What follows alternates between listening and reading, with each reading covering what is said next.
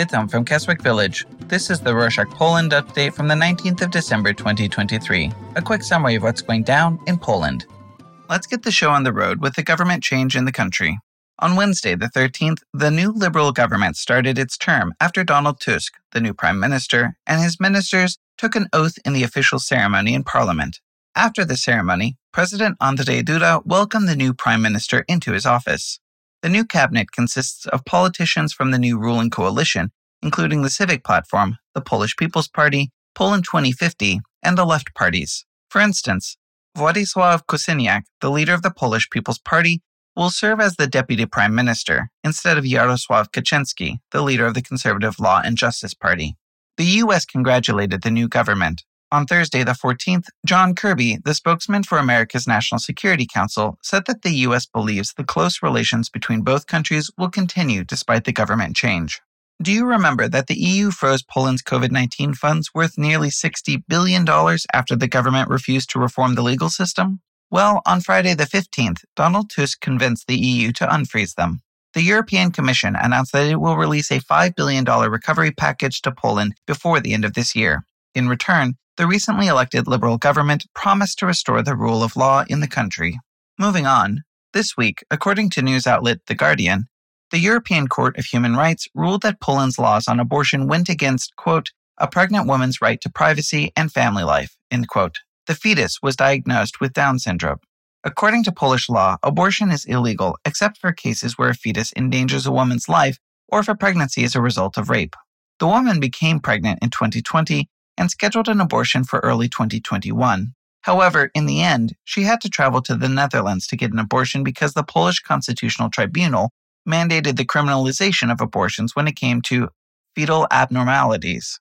On Friday, the 15th, Katarzyna Kotula, the recently elected Equality Minister of the new Liberal ruling coalition, promised to appeal to the government to allow abortion in cases where the baby is at risk of suffering a serious illness. She also promised to legalize abortion altogether if the president agreed. However, President Duda is a conservative, so he might not be on board. Speaking of childbirth, on Friday the 15th, President Duda signed a bill for the state to fund an in vitro fertilization program. Currently, the country is experiencing a decline in childbirth levels, and one of the reasons is infertility, which affected 3 million people. According to Agnieszka Pomaska, a member of the ruling Civic Coalition, in vitro fertilization will bring 100,000 children in 40 years. The country is increasing its investments in green energy. On Thursday, the 14th, German energy group E.ON announced that it will establish the country's first biogas plant in 2024 near the town of Tusk. Initially, the plant will produce $2 million worth of energy annually and will increase this amount in the following years.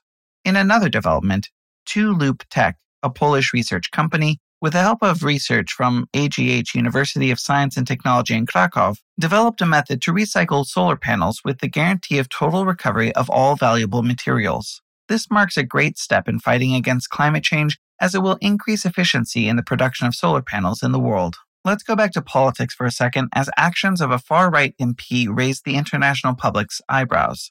On Tuesday, the 12th, the Jewish community in Poland celebrated Hanukkah. On that day, Grzegorz Braun, an MP from the far-right Confederation Party, used a fire extinguisher to put out Jewish Hanukkah candles in a parliament lobby. The video of the incident went viral, and the international public said that it was an act against freedom of religion. Braun said that Hanukkah candles were satanic and that he was restoring normality when he was explaining why he put out the candles. As a punishment, the parliament issued a fine and dismissed him from the parliament. On the same line, the president, the leader of the Confederation Party, and the prime minister condemned his actions. In the security news, on Wednesday, the 13th, security forces deported 4 foreigners from Poland. Moreover, they banned them from entering the country and crossing EU borders for 10 years. The Internal Security Agency stated that a citizen from Tajikistan posed a threat to the country's security since he was wanted by Interpol for terrorism. The other 3 Russian citizens were involved in intelligence activities against Poland. On the same line, the country deported an Azerbaijani citizen due to his potential threat to national security. On the same note about foreign affairs, on Monday the 18th, Bill Burns, the American Intelligence Service Director, the head of Israel's Mossad spy agency, and the Qatari Prime Minister met in Warsaw to discuss the conflict between Hamas and Israel and prepare for a prisoner exchange strategy. There was another meeting in Warsaw. Władysław Kosiniak-Kamysz, the defense minister, and Bill Blair, his Canadian counterpart, talked about the war in Ukraine. Blair said that Canada would send more troops to the eastern NATO territory. The Canadian defense minister thanked Poland for its cooperation in sending military equipment to Ukraine. Moving on, the holiday season has just begun. On Sunday the 17th, President Andrzej Duda and First Lady Agata Duda joined a campaign to help families in need as a part of the country's Christmas tradition. The presidential couple gave special gifts to the Noble Gift Project representatives who would send the gifts to people with health issues and those in financial need.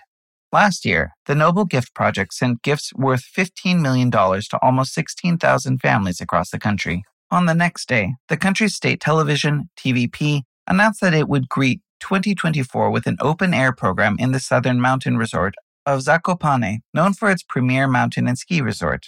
The program will include New Year's shows and concerts by the country's famous singers, Maryla Rodowicz and Edyta Górniak.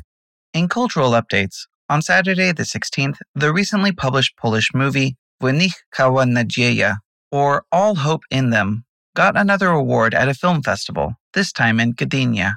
The dystopian movie is about a possible future of a world at risk of disaster and disappearance with the development of artificial intelligence.